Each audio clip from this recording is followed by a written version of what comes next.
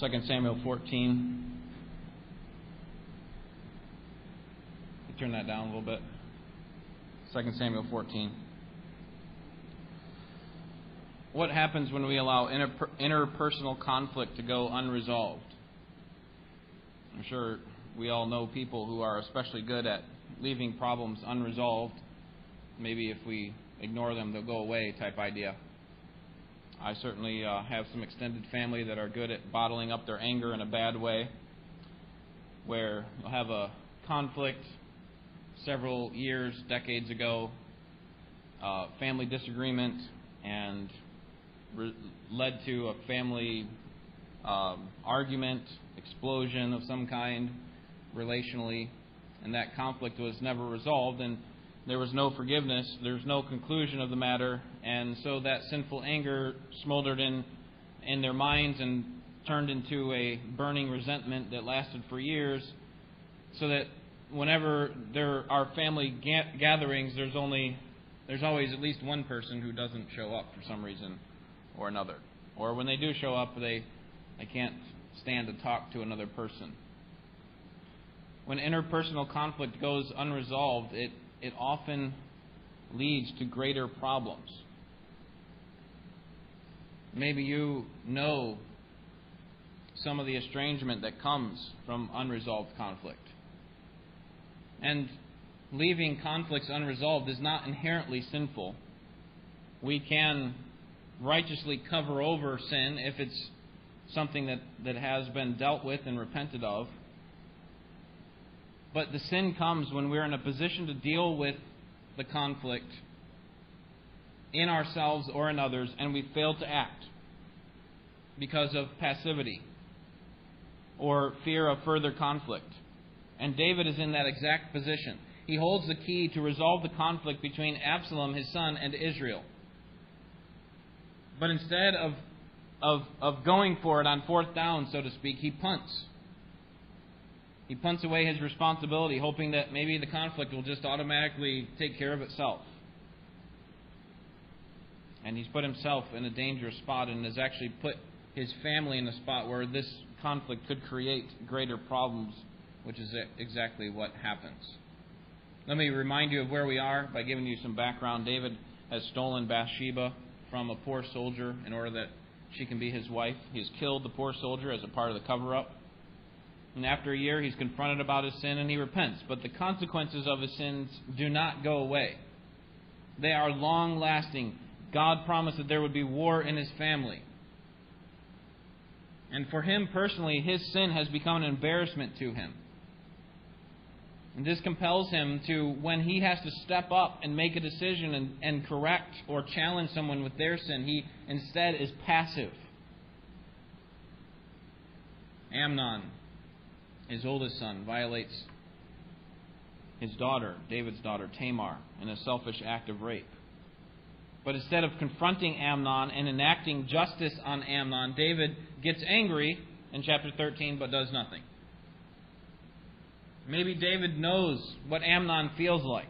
Maybe he knows that Amnon is going to respond, what about you, Dad? What about what you did with Bathsheba? What makes what I did any different than what you did? You wanted something, you took it. I wanted something, I took it. And so because David delays in acting, Absalom, Tamar's full brother, takes out vengeance on him by murdering Amnon in cold blood. Absalom knows that this sin will not go unnoticed, and so he hides out at his grandfather's house north of Israel in the land of Syria. And he's been there for 3 years. And this conflict has gone on unresolved for all that time. And this is where we pick up the story in chapter 14. So let me begin reading in verse 1, and I'll read through part of the chapter. This is the word of God.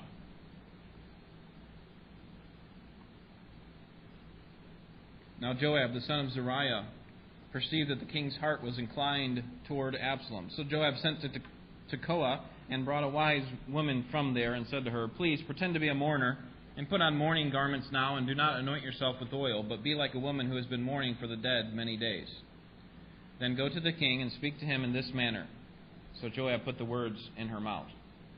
Now when the woman of Tekoa spoke to the king, she fell on her face to the ground and prostrated herself and said, "Help, O king." The king said to her, "What is your trouble?"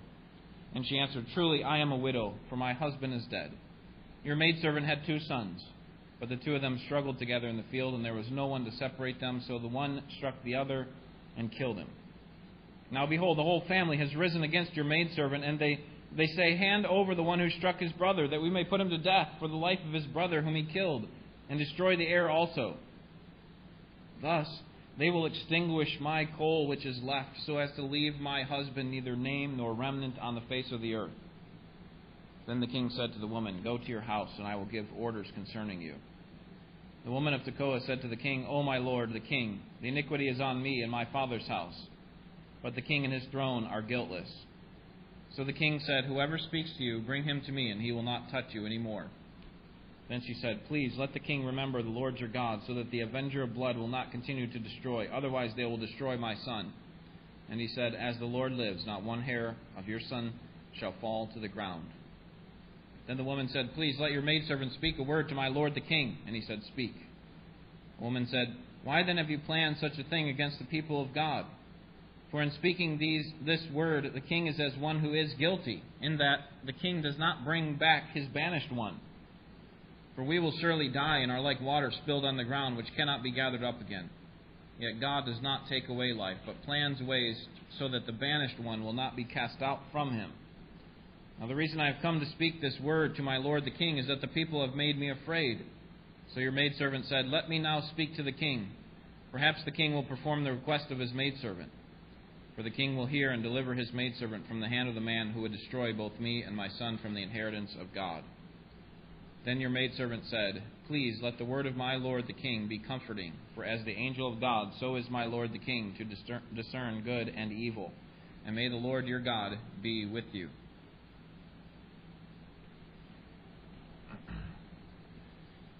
David has not resolved the conflict between Absalom and Israel. Absalom has killed his brother and hasn't received any repercussions from it. And so what's going to happen to him? If we leave this problem alone, we basically have delayed justice. And delayed justice often creates larger problems.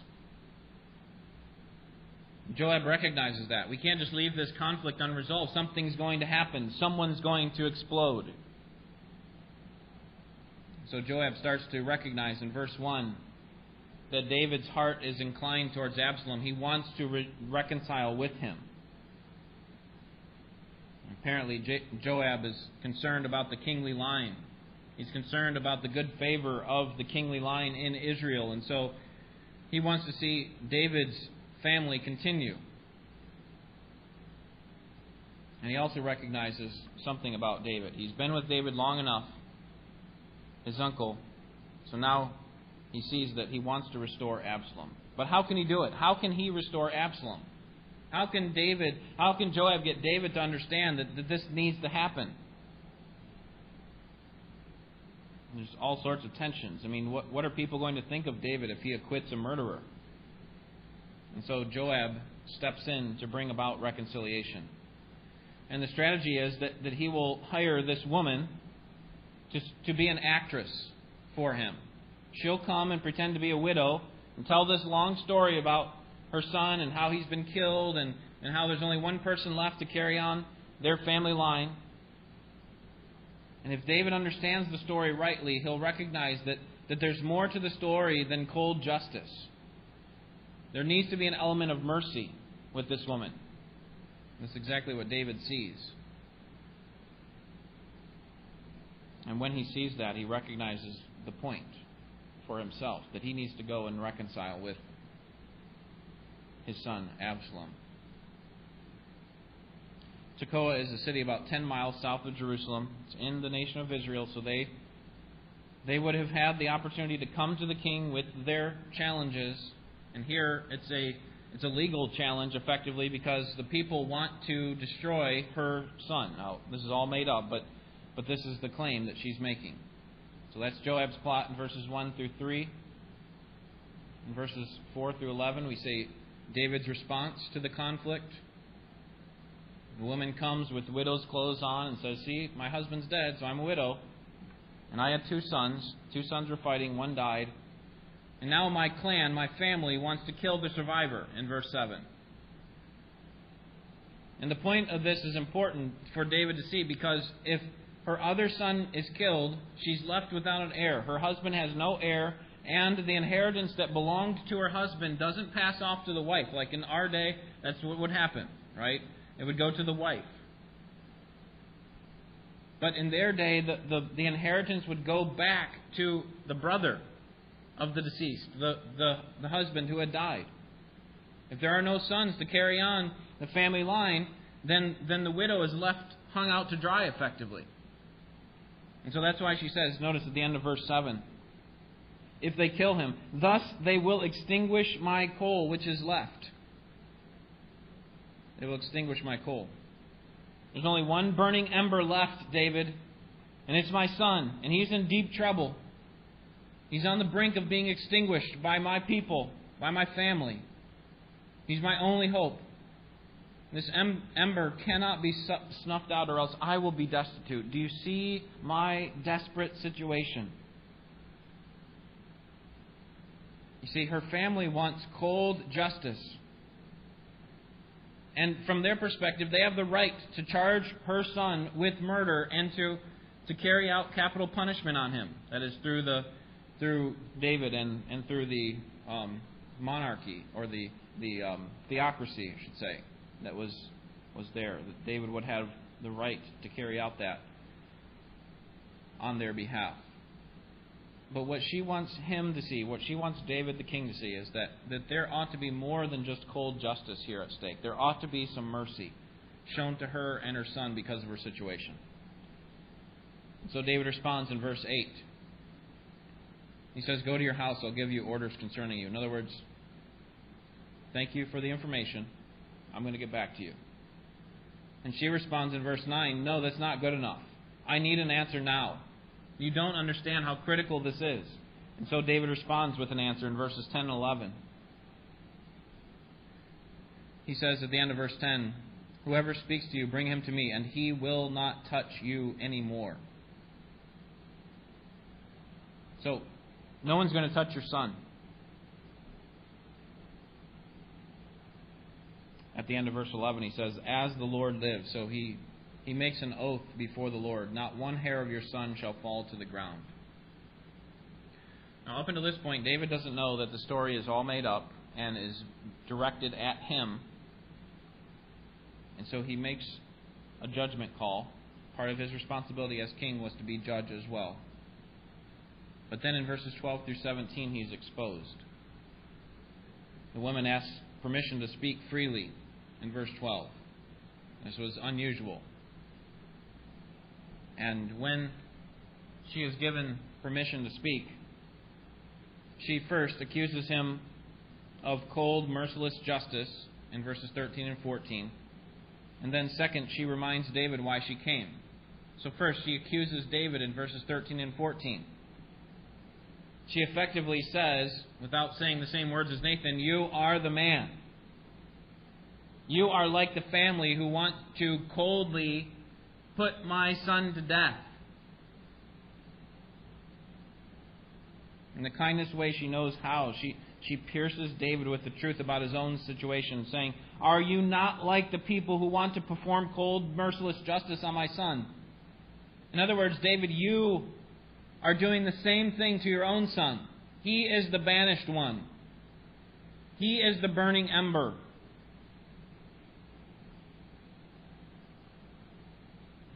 Absalom was wrong in what he did, just like the son was. But isn't there more to the story than just cold justice? And what she wants him to see in verse 14 is that if David delays injustice with his son, or if he doesn't reconcile with his son by restoring and forgiving him, then the people of Israel will be like she, the widow. They will be like she is. They will be snuffed out. Because Absalom, in a sense, is part of the extension of David's line, the continuation of David's line. And she says, if you act this way to Absalom and leave this unresolved, it's going to create a greater problem, and it could basically snuff out the kingly line. And who's going to be the one mourning after that's done? In her story, it was she, the widow, the one without an heir. But in David's story, who would it be? It would be the people. Notice verse 14, verse 14. For we will surely die and are like water spilled on the ground, which cannot be gathered up again. Yet God does not take away life, but plans ways so that the banished one will not be cast out from Him. So we're going to be like water poured out in the ground. What happens when water gets poured out into the ground? Can you collect it back up again? Think of it in the desert, right? Where you have the cracks in the ground. Once you pour that water out, it's gone. There's no recovering it. That's what we as the people of Israel are going to be like if you don't restore Absalom. See, the people all want him restored. And Joab knows that David wants him restored. But David's the one who's blocking it from happening. In verses 15 through 17, the woman reminds David why she came. And this is kind of a strange thing to do. She actually goes back to her contrived story that Joab made up. And she tries to make it look like this is the real reason I came. So first she tells the story. And then in verses 13 and 14 she says, you are the man. And then she goes back. And by the way, can you just still consider my story? Consider what's going on with me? And you still make sure you protect me and my son? Again, the reason that we know that this story is made up is because of verse 2. Remember, Joab said, pretend to be like a mourner. And verse 19 also says that Joab put these words in her mouth. So, delayed justice often creates larger problems. This is what Joab wanted David to see through the woman of Tekoa. And let's see how David responds now that he has been exposed as the one who has delayed justice with his own son. In verses 18 through 33, we see that delayed justice inflames anger in the offender. Delayed justice inflames anger in the offender. I think this is the point of the entire chapter. This is the main point, but we see it most clearly here in verses 18 through 33. First, he sends for Absalom, but he delays justice even more. Now, we would think he comes to his senses, sends for Absalom, come on back, son, you're welcome home. But instead, he delays justice even more and actually puts him out a little bit. Look at verse 18. We'll read this section. Then the king answered and said to the woman, please do not hide anything from me that I am about to ask you. And the woman said, let my lord the king please speak. So the king said, is the hand of Joab with you in all this? The woman replied, as your soul lives, my lord the king, no one can turn to the right or to the left from anything that my lord the king has spoken. Indeed, it was your servant Joab who commanded me, and it was he who put all these words in the mouth of your maidservant, in order to change the appearance of things. Your servant Joab has done this thing. But my lord is wise, like the wisdom of the angel of God, to know all that is in the earth. Then the king said to Joab, behold, now I will surely do this thing. Go therefore, bring back the young man Absalom. Joab fell on his face to the ground, prostrated himself, and blessed the king. And then Joab said, today your servant knows that I have found favor in your sight, O my lord the king, and that the king has performed the request of his servant. So Joab arose and went to Geshur and brought Absalom to Jerusalem. However, the king said, let him turn to his own house and let him not see my face. So Absalom turned to his own house and did not see the king's face. David recognizes who's behind the story when, after she says, you are the man, effectively. Was Joab behind this? Yes, he was the one. And the reason he knew that is because who else is going to know all that was going on in David's heart? Who else is going to know the circumstances that led up to this situation? And so David says to Joab in verse 21, bring Absalom to me. And when Joab hears those words, he knows that he's found favor in the sight of David, because he knows that David has every right to remove him as military commander and carry out judgment on him for deceiving him. But instead he says, you know what, Joab, you're right. I do need to be restored to my son. So bring him to me. So Joab goes to Geshur, where Absalom's grandfather lived, and where Absalom was living for 3 years. Absalom comes back. But there's one condition in verses 23 and 24. And David says in verse 24, "Let him turn to his own house and let him not see my face." So here's the opportunity for David, now that he sees what he's done, that he has been cold and mercilessly just in this situation. He hasn't shown any mercy. Now that he's seen it, this is his opportunity to embrace his son, to forgive his son, to deal with the consequences of the sin, to carry out punishment where necessary. But instead, he says, no, don't. He can come back here, but he cannot see my face. And so David knows he needs to show mercy to his son. He knows he needs to address the sin that has been committed. But instead, he takes the passive route. He abdicates his responsibility. He allows him to return, but he won't meet with him. So he kind of puts him in a holding cell, almost as a further punishment, a delayed justice even more. And we could say, well, maybe David's being merciful here. Right? He didn't actually carry out the justice that Absalom deserved in murdering his brother. But the reality is, as we'll see in the rest of the text, is that David did not forgive him either. He didn't address the situation. And as a result, in verses 25 to 33, we see that David avoids justice and further intensifies the problem. If we delay injustice, if we allow unresolved conflict to go on for year after year after year, it's going to create greater problem. It doesn't just go away. We've already been introduced to Absalom, but he's about to become one of the central figures in the narrative for the next several chapters. And so the author pauses in verses 25 through 27 to describe him for us. Verse 25, "Now in all Israel was no one as handsome as Absalom, so highly praised. From the sole of his foot to the crown of his head, there was no defect in him. When he cut the hair of his head," and it was at the end of every year that he cut it, for it was heavy on him, so he cut it, "he weighed the hair of his head at 200 shekels by the king's weight. To Absalom there were born 3 sons and 1 daughter, whose name was Tamar. She was a woman of beautiful appearance." So we're told in verse 25 that he was a beautiful man. He was without blemish. From the sole of his foot to the crown of his head, there was no blemish on him, no defect. And most striking of all was his thick, long hair that he would cut once a year in verse 26. And when he cut it, it weighed 200 shekels, which is about 3 to 5 pounds. People knew him for his looks and revered him in that way. In verse 27, we learn that he has 3 sons and 1 daughter, and he named one of his daughters after his sister, Tamar. And she too was beautiful like her father. And after describing Absalom, the author returns to the story in verses 28 to 33. Verse 28, "Now Absalom lived 2 full years in Jerusalem and did not see the king's face. Then Absalom sent for Joab to send him to the king so that he would not come to him. But he would not come to him. So he sent again a second time, but he still would not come. And therefore he said to his servants, 'See Joab's field?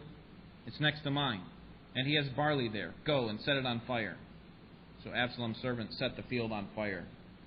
Then Joab arose, came to Absalom at his house, and said to him, 'Why have your servants set my field on fire?'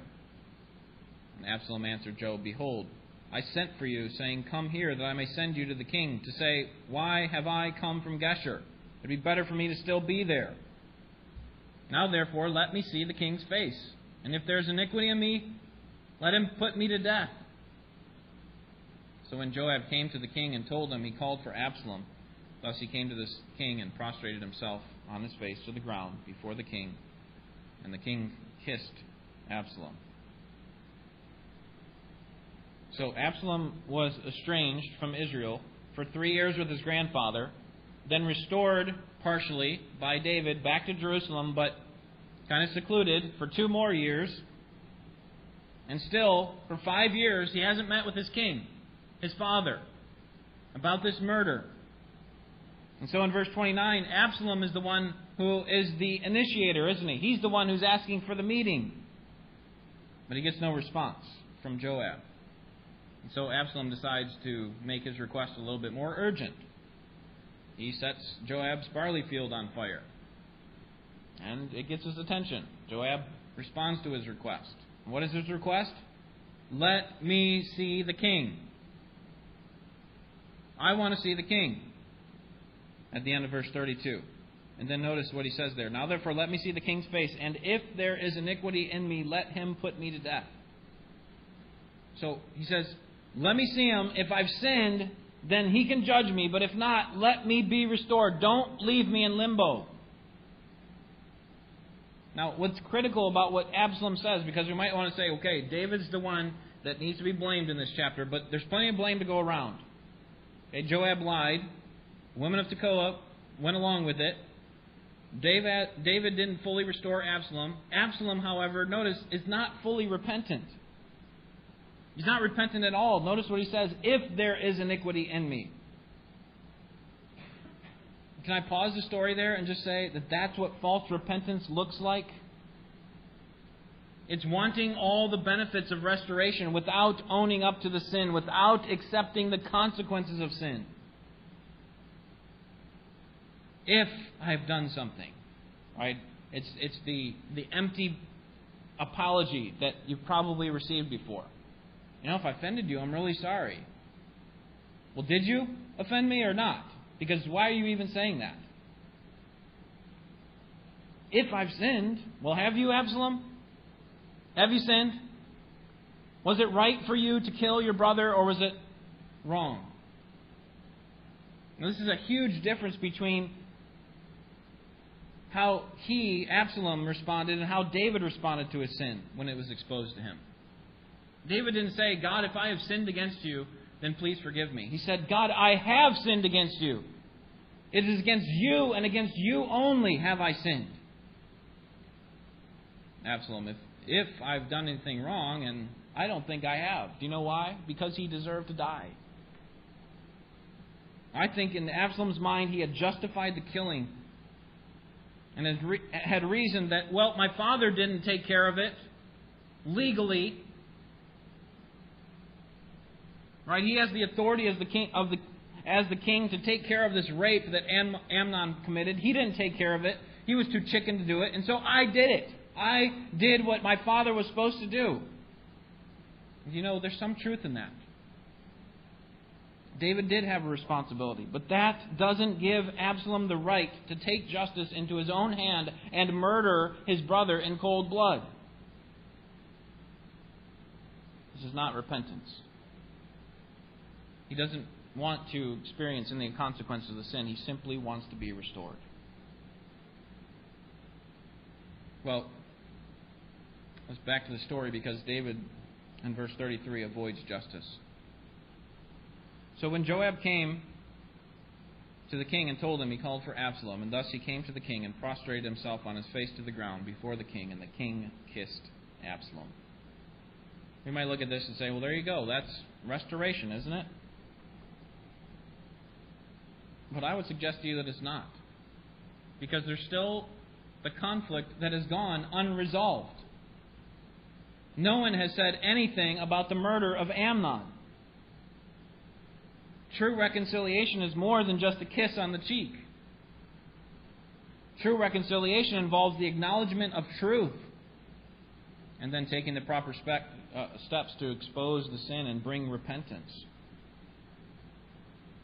Absalom's not restored to David, and David is certainly not over the sin of Absalom. And with this kiss, what David is doing is he's actually allowing the sin to continue to go on unpunished, unresolved, unrepented. He's not challenging Absalom with a sin. Absalom, what you did was a sin against God. What I did in not doing anything was wrong. I admit that. But what you did was an offense against God and against the law of Moses.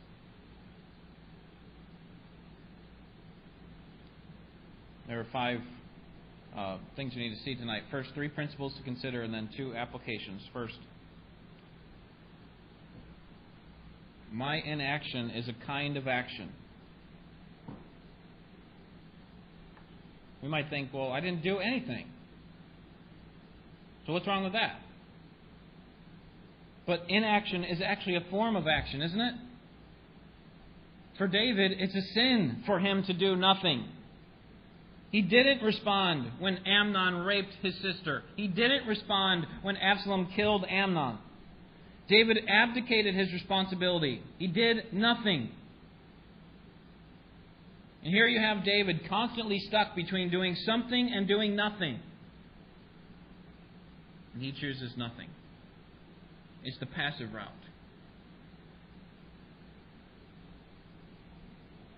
Let me just try to show you this with an example. Let's say that I ask you and your family to go to lunch with me, and you respond, well, let me think about that.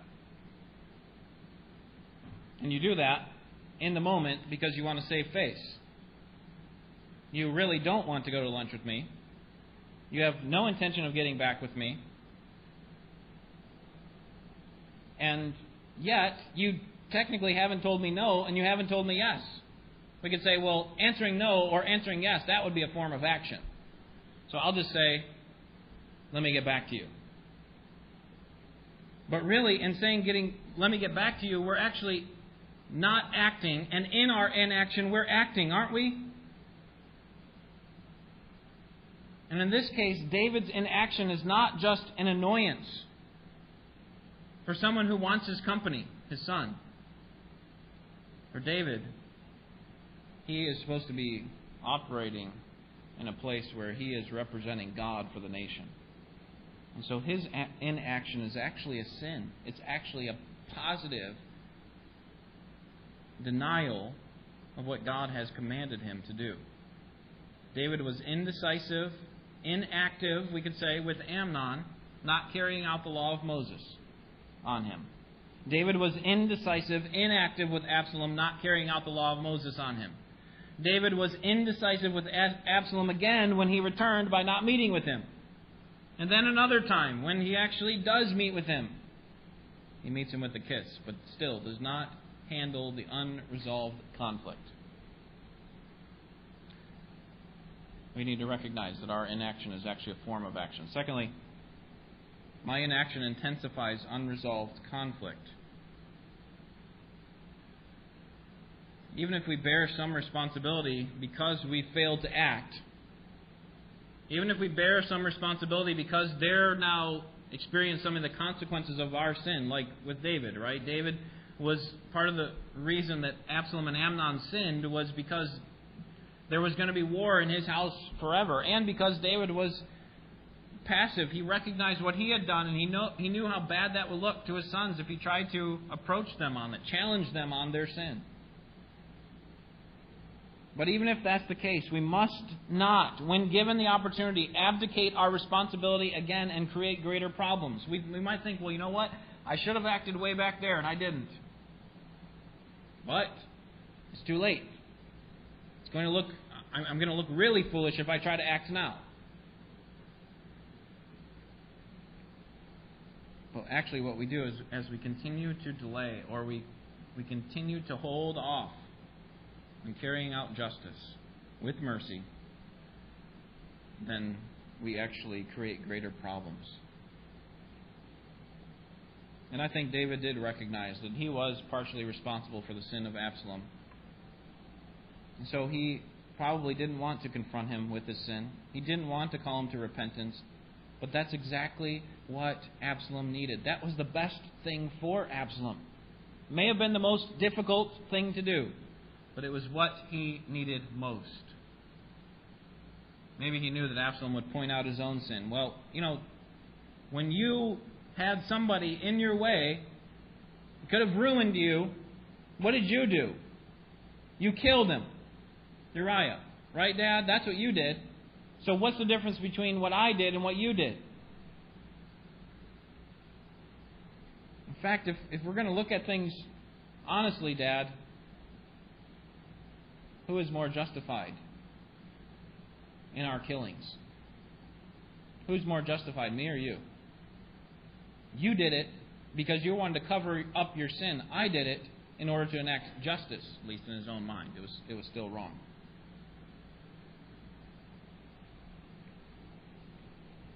But that doesn't matter. It doesn't matter how Absalom's going to respond. What does matter is that David has a responsibility to enact justice, to challenge his son with his sin. And he failed. So, my inaction intensifies greater conflict. But I hope you recognize that inaction is not always a bad thing. Because God's inaction is actually an expression of mercy. And aren't you thankful that God was not coldly just with you? Aren't you thankful that God did not look at your sin as a black and white issue, but instead considered you as a person, someone made in His image, and said, you know what? Yes, they have sinned against me. And so He poured out mercy. Mercy triumphed over judgment. Now, it wasn't that He was unjust in saving you and me. Romans 3 is clear about that. He's actually just and the justifier of the one who is ungodly. So praise God that in our salvation He can still be just while addressing our sin. But what I'm trying to point out is that God had every right to enact His justice on us while we were yet sinners. But instead, He looked on us with pity and mercy, and instead of allowing us to be left to our own devices, He granted a way for us to be restored to Him. This should have been David. Address the sin, yes. Show mercy, absolutely. But don't ignore it. Don't delay restoration. For David, it was a formality, but not a reality. Welcomes him back with a kiss, but never addresses his sin. 2 applications to consider. Number 1, don't be paralyzed by the weight of your former repented sin. Okay, let me just qualify that. Don't be paralyzed by the weight of your former repented sin. The truth is that our past sin can be paralyzing to us, can't it? That our past sin can loom over us like a rain cloud, and we're afraid to do anything or say anything. Suppose you have a husband who's been exposed for his immoral choices and has since repented. But when he sees his son who is making some lesser immoral choices, he's unwilling to confront him because he knows that his son knows about his former sins. Or a boss who's been verbally abusive to his employee in the past, has not repented. Or I should say, he has now repented. He sought forgiveness. The sin is behind him. The consequences have been experienced. But now, when this boss sees some abusive behavior in his employees, he's unwilling to say anything to him because, he knows that he's been abusive before and he might say something. How about a mom who neglects her responsibility to care for the needs of her family and then recognizes her weakness and turns from that sin, but then sees the same sorts of sins in her children but is unwilling to call them out for fear of being contradicted? Can I just say that those kinds of feelings are legitimate feelings, but at the same time they do not excuse us from acting when someone needs to be confronted with their sins. And what I'm talking about is particularly when we have turned from that sin can still loom over us, and we don't want to act. Because then they might dig that old sin back up and I'll look foolish. So can I say to you tonight, don't allow your former sin to paralyze you from doing the right thing now. If you have confessed and forsaken that sin, then go on with life. Fulfill your responsibility to challenge someone else with their sin. Don't use that as a crutch the rest of your life to say, I can't do anything for God. Or I can't do anything to God with regard to this specific sin, because I've sinned too big in that way. Instead, we need to, here's the final application, do the right thing now. The best time to do the right thing is now. Don't delay anymore. In chapter 11, David could have avoided much disaster if he had obeyed God and repented of his sin any sooner than he did. If he had repented before he killed Uriah, if he repented before he committed adultery, before he called her to his house, his palace. The best time for David to respond with the right thing, by doing the right thing, was then, no matter what water was under the bridge. The point is that no matter how many bad choices I make, the best time to repent is right now. Is that true? And for us, we need to act. We need to stop being passive and think that these things will just go away. A lot of sin and disaster had passed under the bridge of David's life, but he intensified and made matters worse because he avoided the resolution of the problem. He was passive. And that's not going to accomplish anything. It doesn't matter what Absalom would have thought about David's sin. It doesn't matter how big of an explosion Absalom would have had. You're doing this now? 3, 5 years have passed, Dad, and now you're bringing this up? It doesn't matter how Absalom would have responded. David needed to do the right thing. He needed to do the right thing for the sake of himself, for the sake of Absalom. It was actually the most loving thing he could have done for Absalom, and for the sake of the nation. But instead, he abdicated his responsibility once again.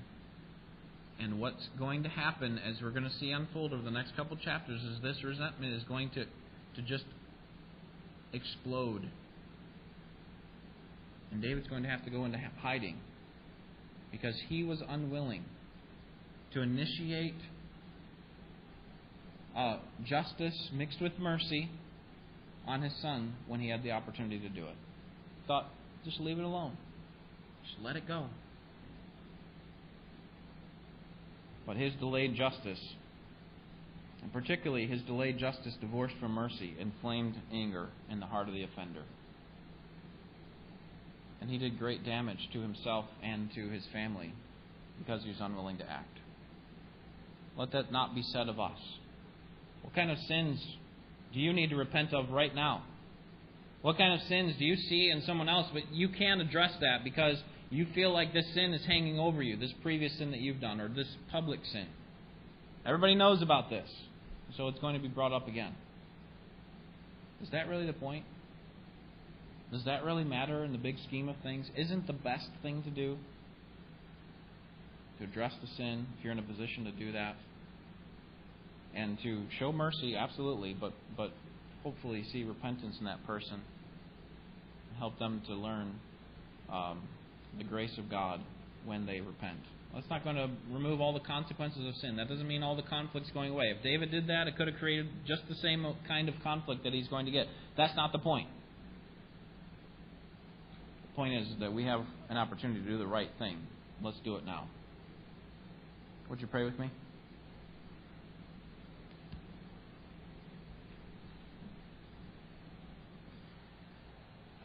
Father, we're thankful that your inaction was actually a sign of mercy, that you delayed, you were long-suffering with us. When you could have acted with cold justice, you saw us as people made in your image, and you poured out your mercy.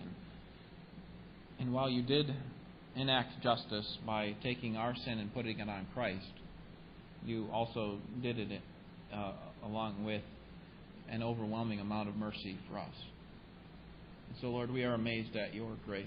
And Lord, we tangle such terrible webs in our lives by convincing ourselves that our sin is too great to overcome, or our sin is too big for us to be able to ever do anything good for the sake of Christ.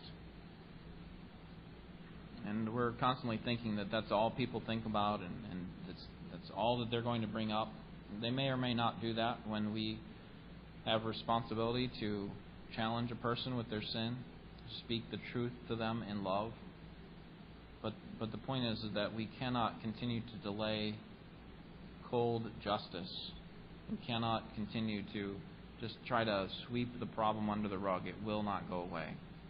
So help us, Lord, to be good at resolving conflict, not seeking out problems in every single person and digging up dirt on everybody, not that sort of thing. But when we're in a position, particularly in our own family and in our own church, where we have a responsibility to help watch over the souls of the people around us, that we would take the initiative and not be passive once again.